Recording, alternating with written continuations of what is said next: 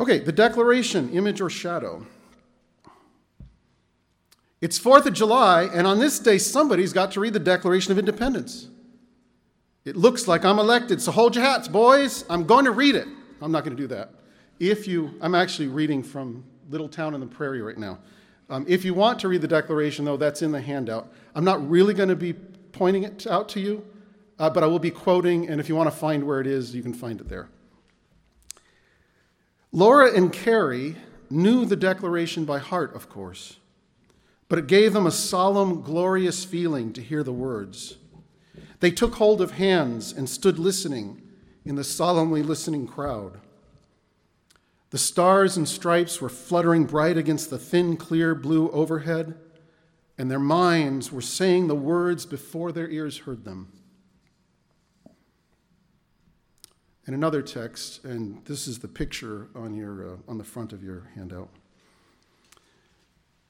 And do you see, I said, men passing along the wall, carrying all sorts of vessels and statues and figures of animals made of wood and stone and various materials, which appear over the wall. Some of them are talking, others silent.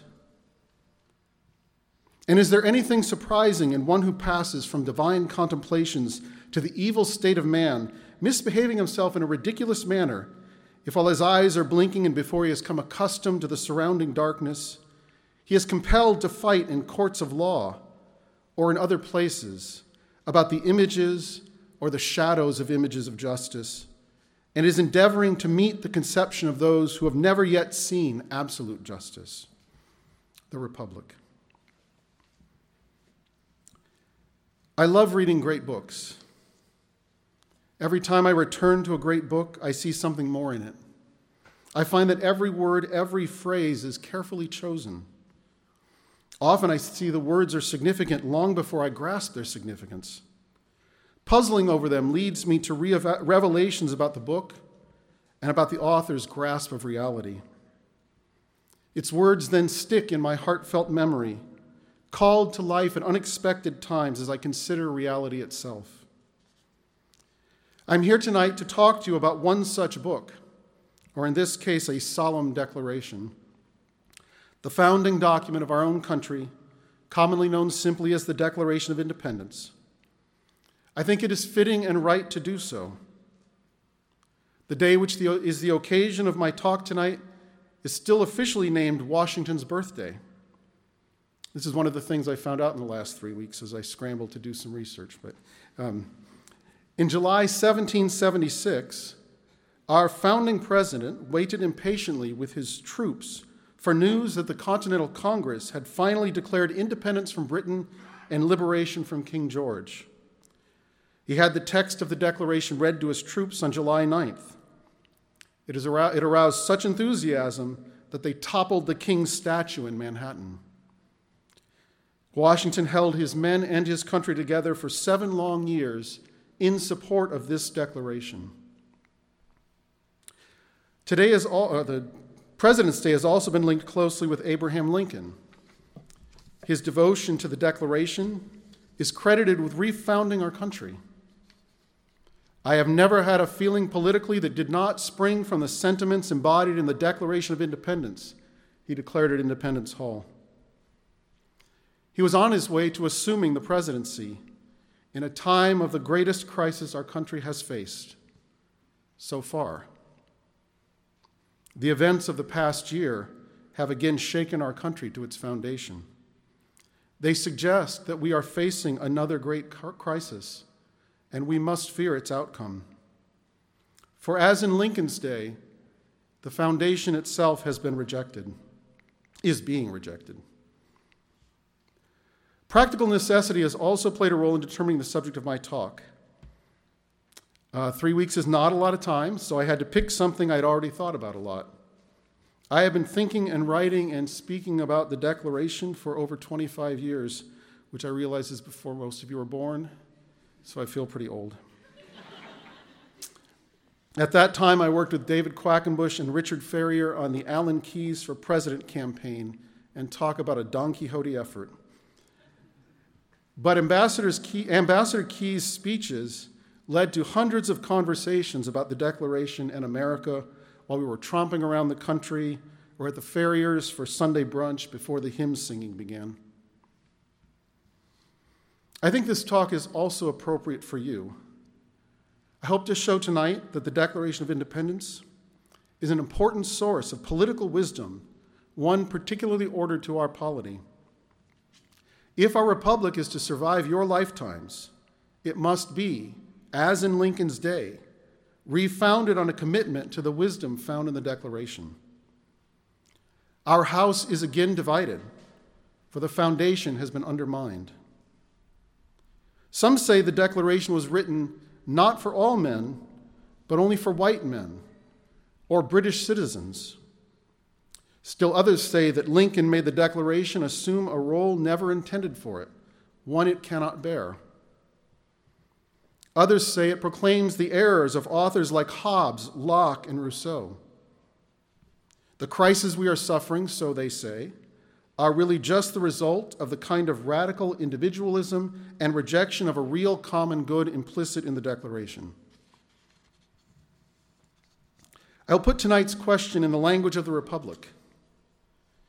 Is the Declaration an image or a shadow of an image of justice?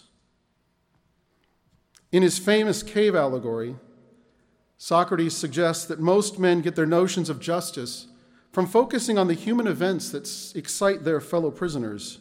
In today's lingo, I think that would be from what is trending.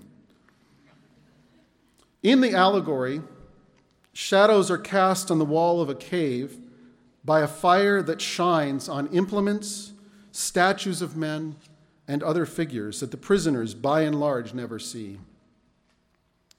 Fights about justice in the law courts are always played out in terms of these shadows of the just and of the images of which they are shadows. I think the distinction between shadows and images is important. In ordinary life, people often judge what is just by looking to the corrupt way popular leaders live. They might also reference the ideals a society honors, but in times of corruption, they only honor them with their lips. How much of the destruction of the moral fabric of our country, which has taken place in my lifetime, has been justified in the name of freedom? How much in Socrates' time was justified in the name of the gods and heroes of the Iliad and the Odyssey? In the cave story, Socrates imagines that the first step in freeing a prisoner consists in compelling him to look at the implements, statues, and figurines that immediately cast the shadows.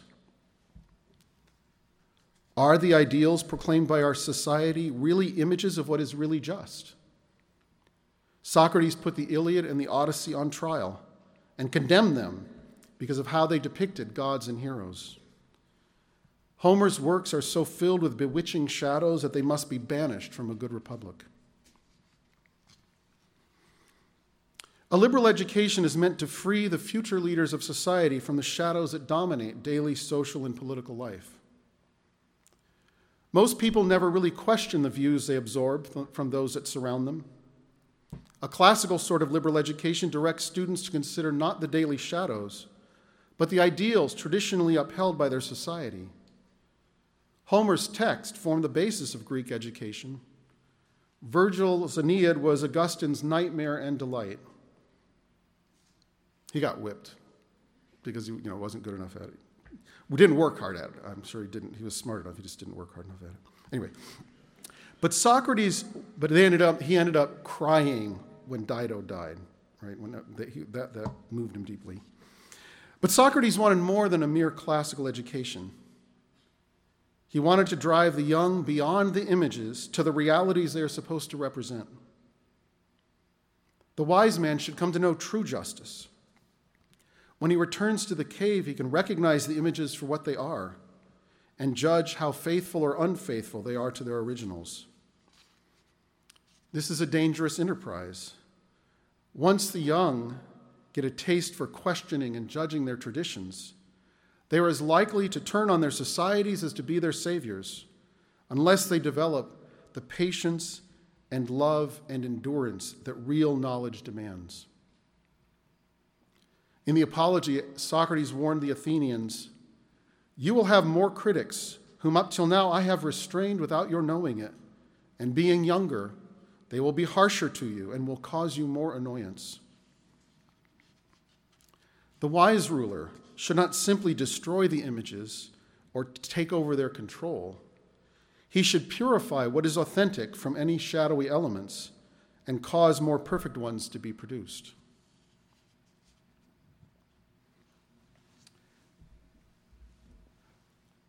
I started with excerpts from both Little Town and the Republic because I think Socrates would recognize the awakening 15-year-old Laura Ingalls Wilder had that 4th of July.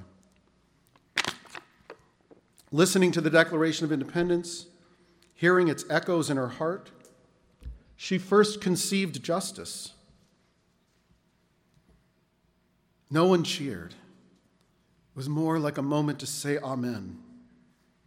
But no one knew quite what to do.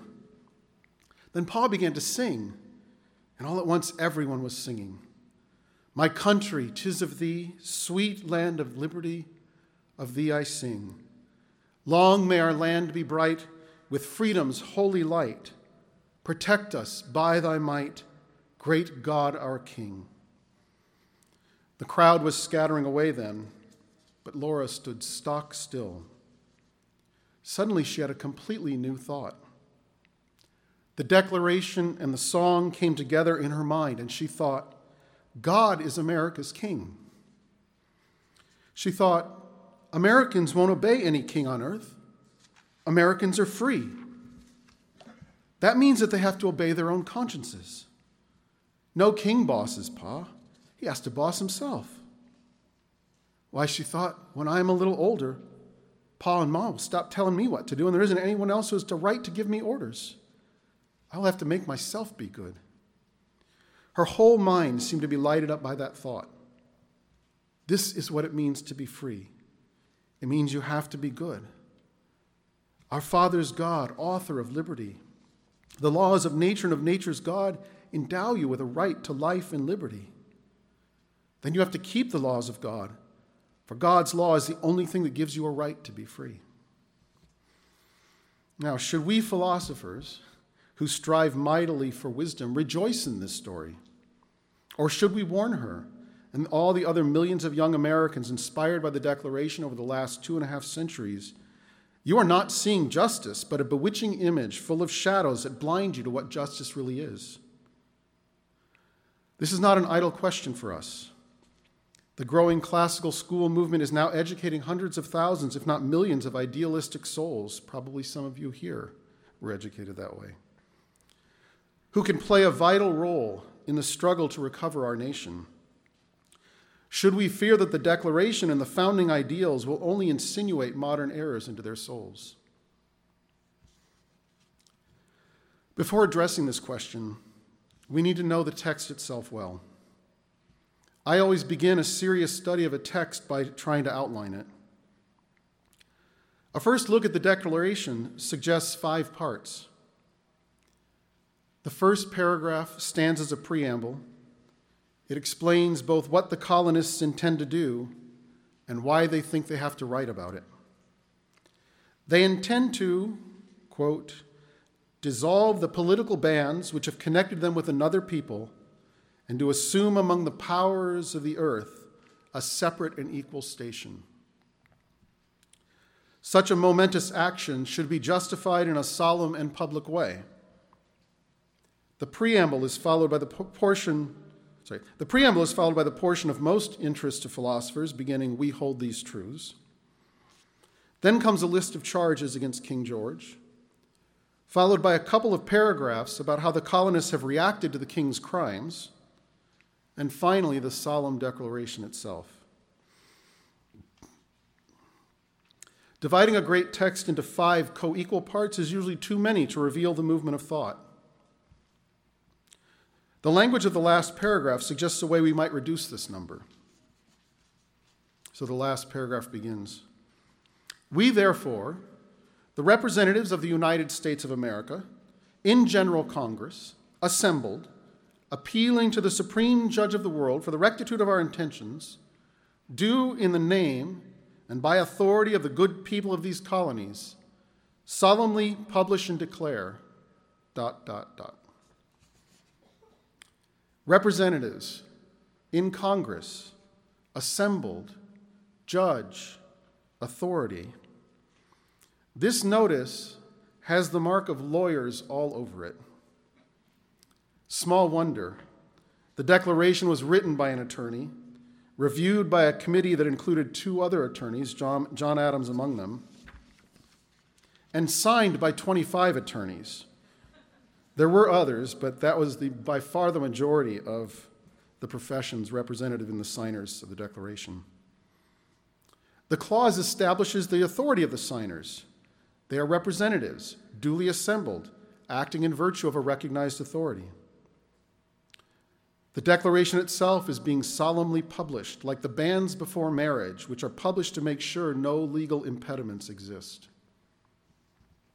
We find legal language as well in references to law, right, just, and especially the list of formal charges against the king.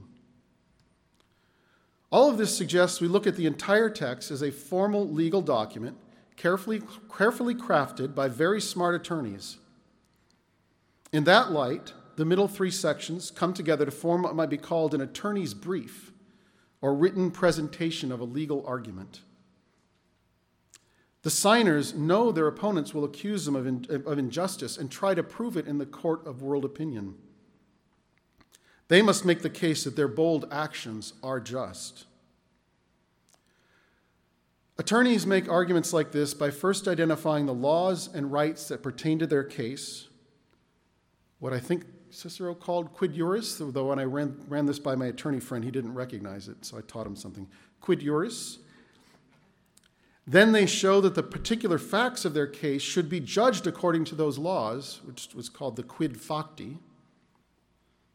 We can see the turn from quid juris to quid facti here at the end of the second part of the Declaration. When a long train of abuses and usurpations, pursuing invariably the same object, evinces a design to reduce them under absolute despotism, it is their right, it is their duty to throw off such government and to provide new guards for their future security. And then the next section begins. The history of the present King of Great Britain is a history of repeated injuries and usurpations, all having in direct object the establishment of an absolute tyranny over these states. To prove this, let facts be submitted to a candid world. The 2 paragraphs following the charges affirm that the colonists have tried to settle with their adversaries. They appealed to both the king and their British brethren, hoping to bring a peaceful end to the king's injuries and usurpations. Attorneys know that efforts at reconciliation are important to convince the judge that their clients really wanted a peaceful resolution. 3 parties are involved in this case: the colonists, the king, and their British brethren. In the language of the last paragraph, the good people of these colonies, the British Crown, and the state of Great Britain. The colonists claim that the action of the king and the inaction of their British brethren have absolved their allegiance to the former and dissolved their connection to the latter. The colonists are therefore legally justified in now acting as free and independent states. This is complicated, and it becomes more complicated if we realize that a 4th legal entity is referenced in the document, though it is not named, nor is it considered a party. This is the British Parliament. The Declaration accuses the king of having combined with others to subject us to a jurisdiction foreign to our Constitution and unacknowledged by our laws, giving his assent to their acts of pretended legislation, and then it lists, it lists 9 charges, 9 acts of legislation of the Parliament that the king tried to enforce. The colonists utterly rejected the idea that the British Parliament had any legislative authority over them. They were ruled by the king and by their own representative assemblies, and had been since the time of their immigration and settlement in the New World. Parliament ruled over the British in collaboration with the same king. In the eyes of the colonists, the Stamp Act of 1765 was the equivalent of the United Nations pretending to pass legislation to curtail our carbon emissions. If our president, without the authorization of Congress, began enforcing such legislation, we should be prepared to revolt. I think this is the most serious charge against the king. It is the first issue they raised with the British. We have warned them from time to time of attempts by their legislature to extend an unwarrantable jurisdiction over us. Okay, in this light, allow me to redo the outline. The Declaration is written in the form of a legal brief that defends in legal terms the action the colonists are undertaking. It begins with a paragraph explaining why they feel they need to make a public case, then follows the defense itself, and lastly, the now justified Declaration of Freedom and Independence.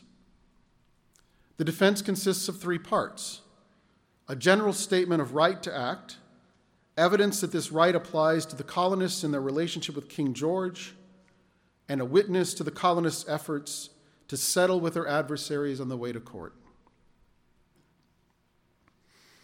Now let us take a look at the most famous, most studied section of the Declaration, the one that establishes the right and duty to overthrow a government. It is difficult.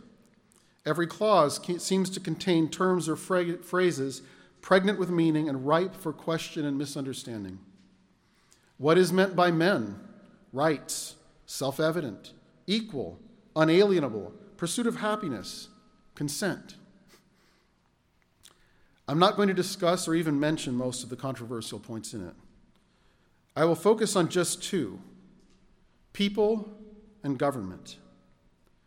I think understanding their relationship is the key to unlocking the full meaning of the Declaration.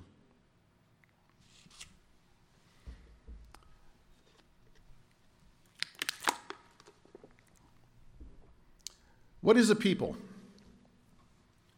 Let's begin by looking closely at this claim. Whenever any form of government becomes destructive of these ends, it is the right of the people to alter or to abolish it, and to institute new government, laying its foundation on such principles and organizing its powers in such form as to them shall seem most likely to affect their safety and happiness. A lot is said here about the people. They are the primary agents for altering, abolishing, and forming government. They are to make sure that the government has their safety and happiness for its end. It's a fair presumption that they are also the subjects of the government. Thus, the people is agent, end, and matter. This is true whatever form of government they choose to establish. That form will vary depending on how the people think they can best accomplish their safety and happiness. It might be monarchy, or an oligarchy, or democracy, or some blend of them all. The people also have rights. They have the right to set up the government. In the charges against the king, we learn that they have the inestimable right of representation in the legislature. The people also have authority and can delegate that to their representatives. These claims raise questions, for they assume that the people are prior to and can continue to exist through changes in government. The people can act without government. They do so when they alter a government. Apparently, the people can even make laws without government. If we look in the list of charges, he has dissolved representative houses repeatedly for opposing with manly firmness his invasions on the rights of the people. He has refused for a long time, after such dissolutions, to cause others to be elected, whereby the legislative powers, incapable of annihilation, have returned to the people at large for their exercise, the state remaining in the meantime exposed to all the dangers of invasion from without and convulsions within. So the legislative powers return to the people at large for their exercise. This is not optimal, It is much better for legislation to be enacted through government, but it is possible. That a people can act without a government and even exercise legislative powers seems incredible. But then we might reflect on the Shire. Going to get Tolkien in here somehow. We might reflect on the Shire, whose inhabitants lived in quiet peace without any real government. Government and its rules represented the worst threat they had ever faced. Their heroes scoured it from the land. Or if Tolkien isn't good enough for you for some reason, how about the Houyhnhnms? Gulliver's ideals of virtue. Or Socrates' First Republic, the city of pigs. I remember, freshmen, when you read it, remember there is a First Republic. They quickly move beyond it. Utopians seem to imagine the best life in this way. Decent, respectable, joyful societies without governors, policemen, law courts, taxes. Have such societies ever really existed? No, I don't think the Shire really existed, okay? Not happily, I'm afraid, but really. This is, I think, what we see in the book of Judges. A people made of peoples who have a law and judges, but no real government. We also see in reading the book of Judges why they were not content to live in this utopia. Without a government, they were indeed exposed to all the dangers of invasion from without and convulsions within. Eventually, they decided they couldn't live like this. They demand a real government. Now appoint for us a king to govern us like all the nations. Samuel warns them that the king will set up his armies and household, and he will take and take and take. And in that day you will cry out because of your king whom you have chosen for yourselves, but the Lord will not answer you on that day. I think we have another instance of an ungoverned people in Herodotus' account of the origin of the Median Empire. It's a good story. After they had thrown off the yoke of Assyria, the Medes lived as a free people. They had no ruler, though they seem to have had a common understanding of justice. But lawlessness was rife. A prominent man realizes his great opportunity. He offers himself as an arbiter, someone who will hear disputes and give his judgment. The arbiter has no power to enforce his judgments. The parties swear beforehand to abide by his judgment, but he cannot make them. This man, Deioces, deliberately gives scrupulously just judgments in order to make himself indispensable. This is just genius. Once he had the people hooked on his justice, he refused to give any more judgments unless he got something out of it. They consent. Listen. Since we cannot go on living in the present way in the land, come, let us set up a king over us. In this way the land will be well governed, and we ourselves shall attend to our business and not be routed by lawlessness. With such words, says Herodotus, they persuaded themselves to be ruled by a king. We can see why a free people would decide to institute government. As the Declaration asserts, men, apart from government, are not without law. They are not without rights. Like a bride with a dowry, individuals are endowed by their Creator with rights. They naturally form societies or peoples with their own more or less perfect understanding of God's law. They usually have some customary procedures for solving disputes that arise among them. But this is not a secure setting. So to secure these rights, governments are instituted among men, deriving their just powers from the consent of the governed. I have said that men naturally form societies apart from government. The Declaration does not really state this, though such an idea fits naturally, I think, with the idea that people is prior to government, can exist without government, and have legislative authority. The appeal to the British people suggests that natural connections have a political importance. The British are brethren, tied to us by consanguinity.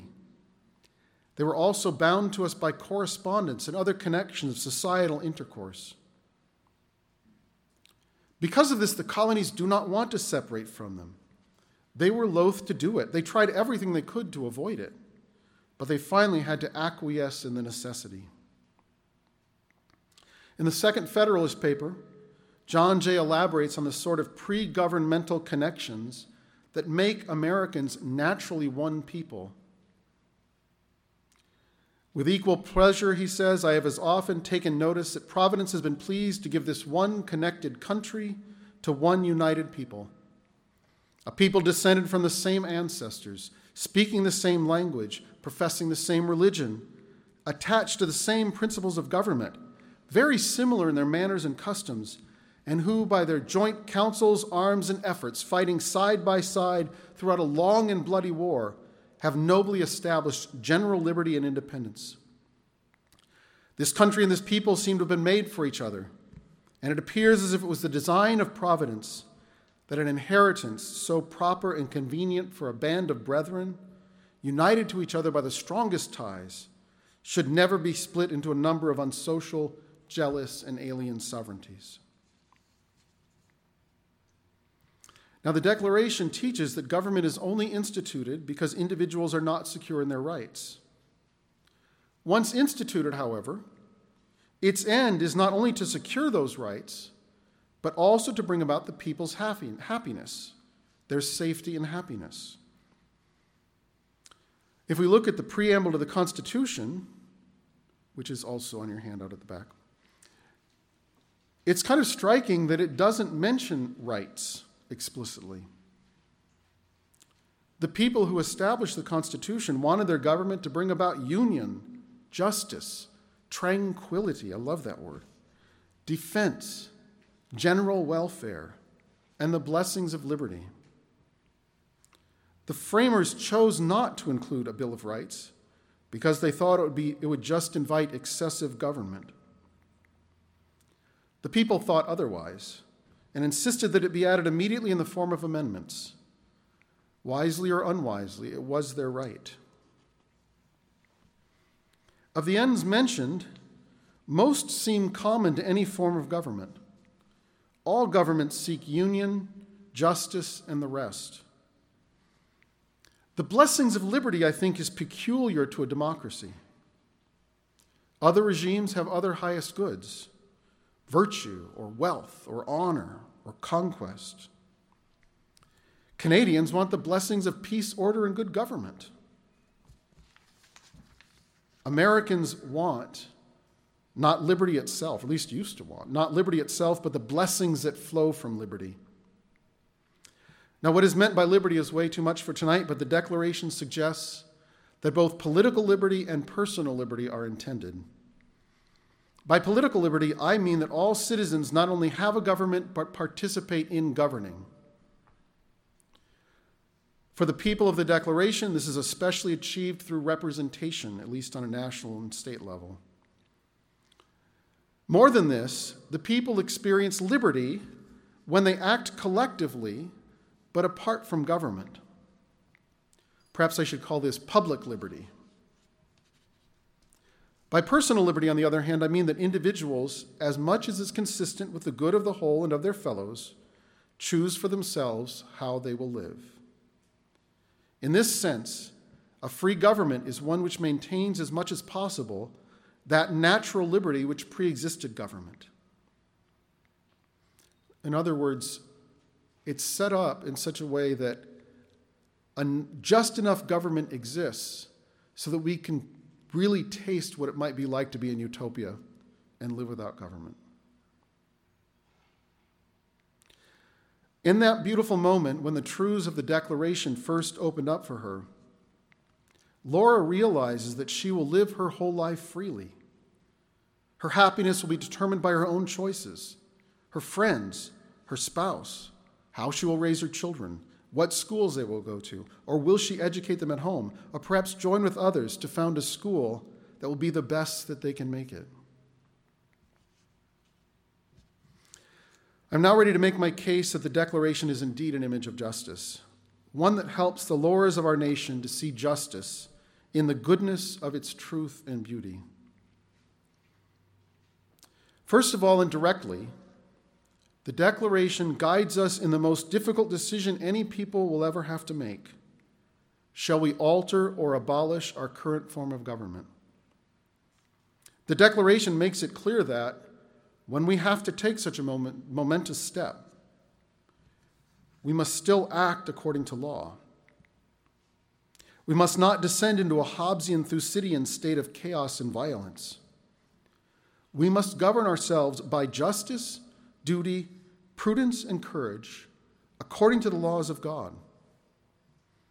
In On Kingship, St. Thomas says that when tyranny proves unbearable, the right to remove him belongs to the multitude. And indeed, the word in Latin is jus multitudinus. Perhaps Thomas Jefferson was aware of this text from St. Thomas, either directly or through Cardinal Bellarmine. St. Thomas says, if to provide itself with a king belongs to the right of a given multitude, and he's distinguishing it from when that multitude is actually under a higher authority, like under the Roman emperor, or, for instance, South Carolina under the United States of America. If to provide itself with a king belongs to the right of a given multitude, it is not unjust that the king be deposed or have his power restricted by that same multitude. And here I wonder, is St. Thomas thinking of the Magna Carta? If, becoming a tyrant, he abuses the royal power, it must not be thought that such a multitude is acting unfaithfully in deposing the tyrant, even though it had previously subjected itself to him in perpetuity, because he himself has deserved that the covenant with his subjects should not be kept, the pactum, since in ruling the multitude, he did not act faithfully as the office of a king demands. The Declaration gives us guidelines for exercising this right in justice and virtue. Also, the Declaration points out with St. Thomas that it's not any individual or small groups, private groups' decision to alter and abolish a form of government. It has to be the decision of the people. The Declaration teaches us more forcefully than any previous political document that the fundamental rights of individuals do not depend on government, nor do they depend on being citizens of a particular people.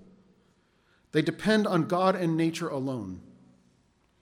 The Declaration drives us to extend justice to our fellows, to resident aliens, to those enslaved, to foreigners.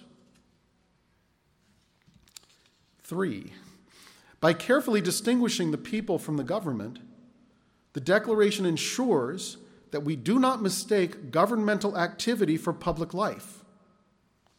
The common good exists not merely in actions led by government, but in all the wonderful free associations that de Tocqueville admired so much in the American polity. Next door to the buildings in Kenosha, Wisconsin, where I met my lovely wife, lies Harmony Hall, home to the national headquarters of the Barbershop Harmony Society, affectionately known as the SPEBSQSA. It's on their shield.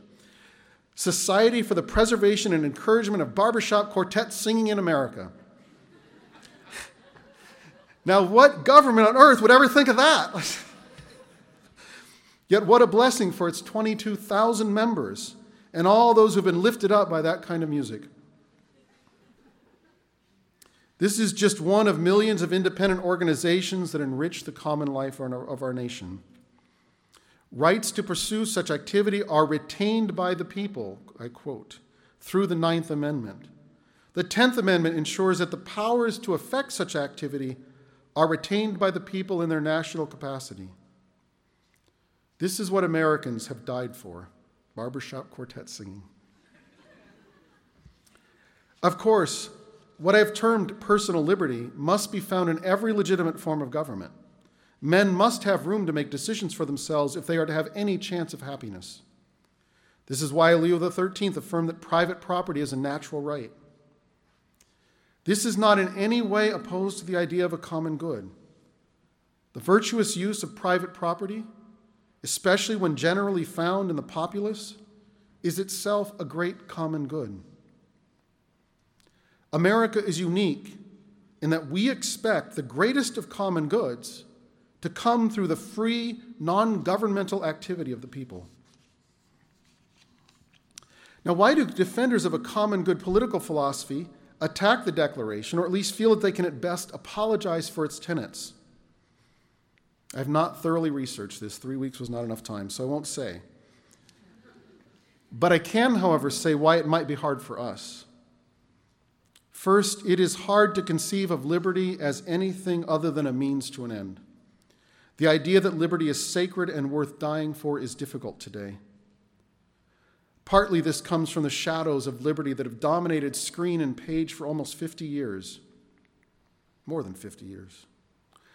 Justice Kennedy cast this into an implement fit to lift above the wall when he enshrined his dictum into our law.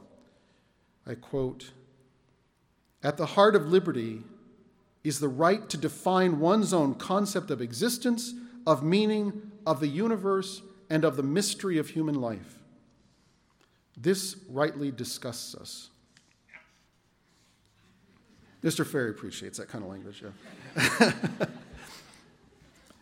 I have a story to tell you if you want afterwards.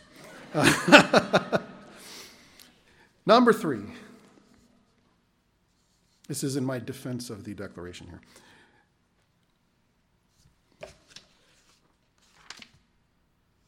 Is that right?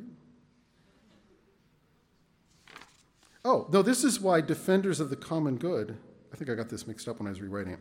This is why defenders of the common good have a hard time, with the Declaration. They don't trust it. I think a second reason, then, is that we are not attorneys. We do not know the great development of legal wisdom to be found in our traditions, from the Code of Justinian, through the Decretum of Gratian, through the great works of Coke and Montesquieu and Blackstone. We are not historians, and so have not thought carefully through the development of right and compact theory as they took shape in the medieval church, I should say theory and practice, as they took shape in the medieval church, extended themselves into the political realm through documents like the Magna Carta, were received into the common understanding of Protestant clergymen, and were perfected through nearly 2 centuries of political experience in the American colonies. If you want more on that, see Luke Seeley's senior thesis. We are not statesmen, and so have not really governed. Though Socrates was not a statesman, and this is the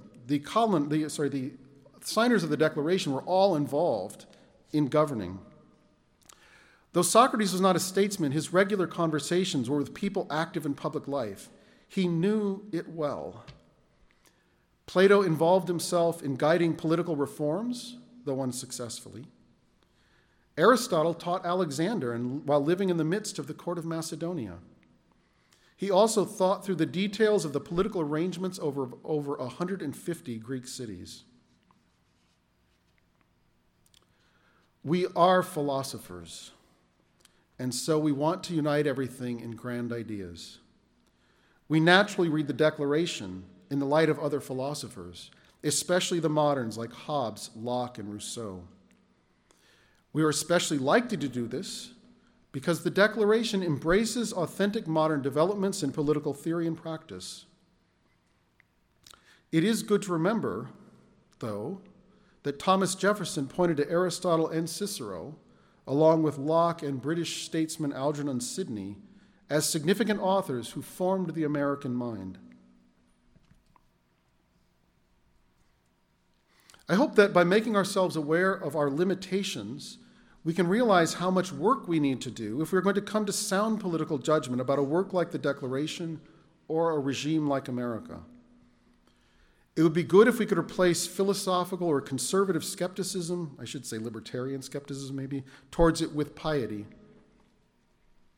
Such an attitude, a pious attitude, would help us to make major contributions to our regime in its current and future turmoil.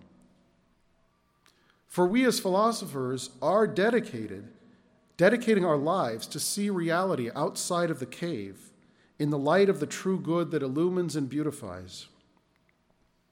As we progress, we can grasp images like the Declaration for what they really are.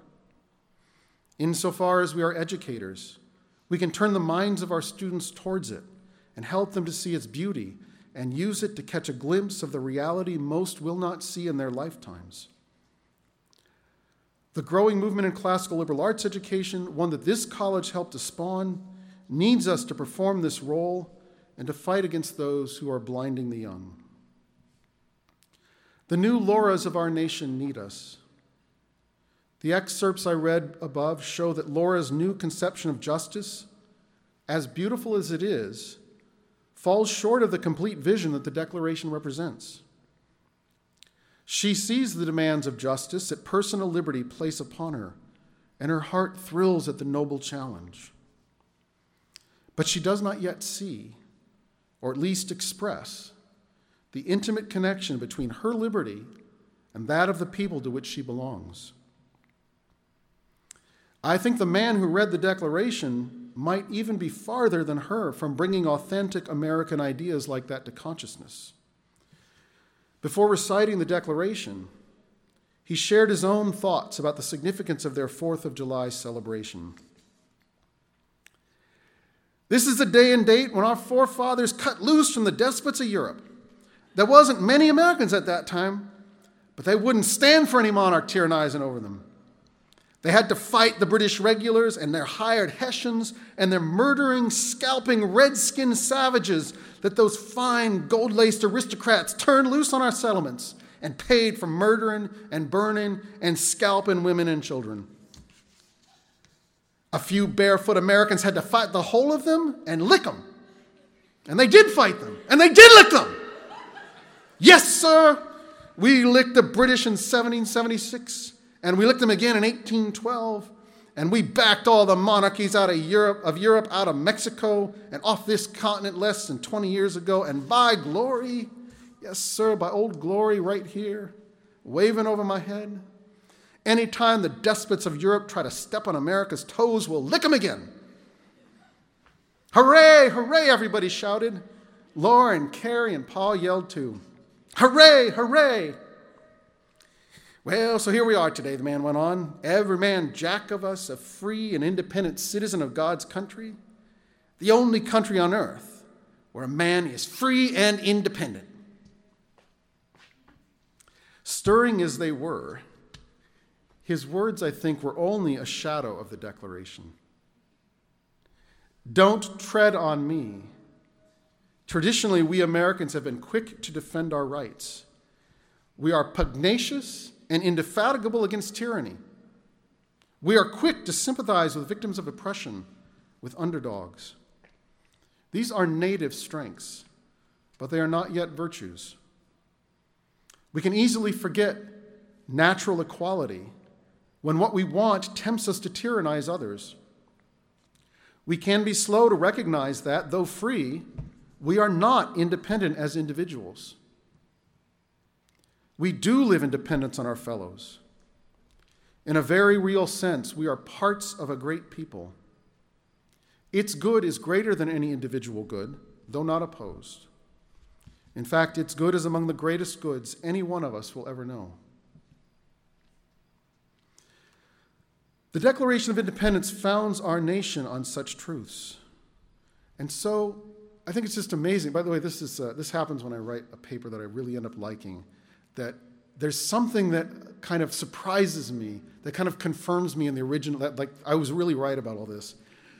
So I really just picked that text from Littletown because I remembered that Mr. Ferrier had actually brought it into our book. So I remembered that they had the Declaration, it was really great. And then I went back and reread the whole thing, and I thought how utterly perfect, kind of going through the last draft, I just realized, think about what Laura would have thought if the man had not read the Declaration. If he had just given her that speech, what would her conception of justice be? But he did read the Declaration, and her heart thrilled to the Declaration, not to his words. And so she celebrates not the fact that we licked the British, not that we got rid of the savages, all that. She thrilled to the idea that freedom depends upon God. God is our king. That's what she focused on. The Declaration of Independence founds our nation on such truths. As citizens of this republic, liberally educated men, Americans, have a great duty of piety and patriotic love, to free as many prisoners as we can and to turn them to embrace the authentic goods it proclaims. Like Frodo, Sam, Merry, and Pippin, we find ourselves in very dark times. We face darker times ahead.